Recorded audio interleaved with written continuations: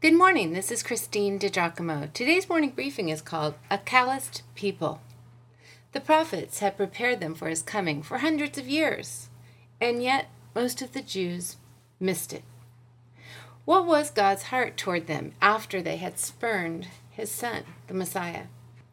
This is Romans 11, verses 1 through 10, through the Message paraphrase. Does this mean, then, that God is so fed up with Israel that he'll have nothing to do with them? Hardly.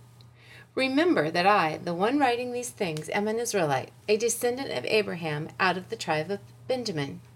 You can't get much more Semitic than that. So we're not talking about repudiation. God has been too long involved with Israel, has too much invested to simply wash his hands of them. Do you remember that time Elijah was agonizing over this same Israel and cried out in prayer, God, they murdered your prophets. They trashed your altars. I'm the only one left, and now they're after me. And do you remember God's answer? I still have 7,000 who haven't quit, 7,000 who are loyal to the finish. It's the same today, friends.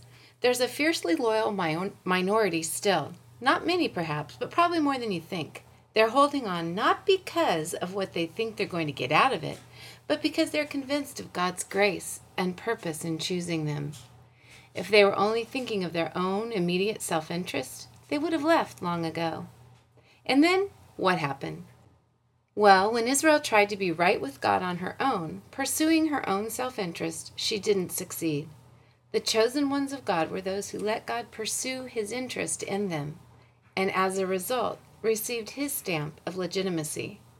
The self-interest Israel became thick-skinned toward God.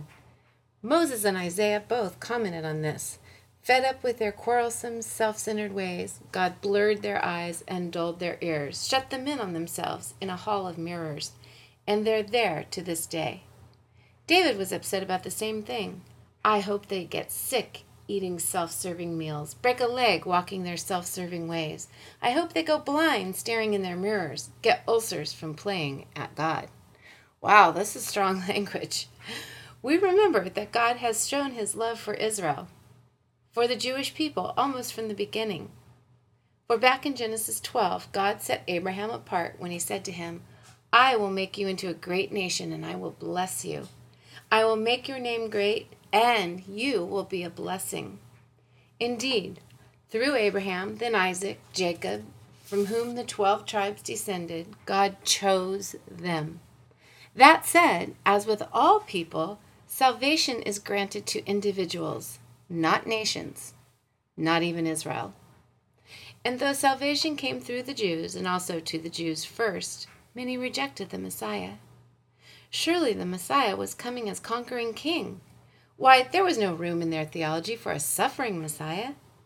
In 1 week's time, think about it, the Jews who hailed him with palm branches and cries of Hosanna, once they saw Jesus arrested and beaten, changed their shouts to crucify him, crucify him. When Jesus the Messiah comes to people yet today, many choose to harden their hearts, think their own thoughts, and go their own ways. As a result, their hearts become more and more calloused. I've seen it happen in the lives of my loved ones. Yes, right up close and personal. Jesus comes and they spurn his advances. And when believers choose to compromise, choose to go their own way, and ignore doing right in the sight of God, he allows them to go. He allows them to exercise their free will, and sometimes God allows their hearts to become calloused. Somehow, it seems harder and harder for them to turn around and come back. Oh, how the evil one rubs his hands together in devilish delight when folks' hearts grow hard toward the things of God. He fuels their hard-heartedness with the lure of the culture's worldly offerings, while making godly choices appear to be boring, no fun, and godly standards impossible to uphold.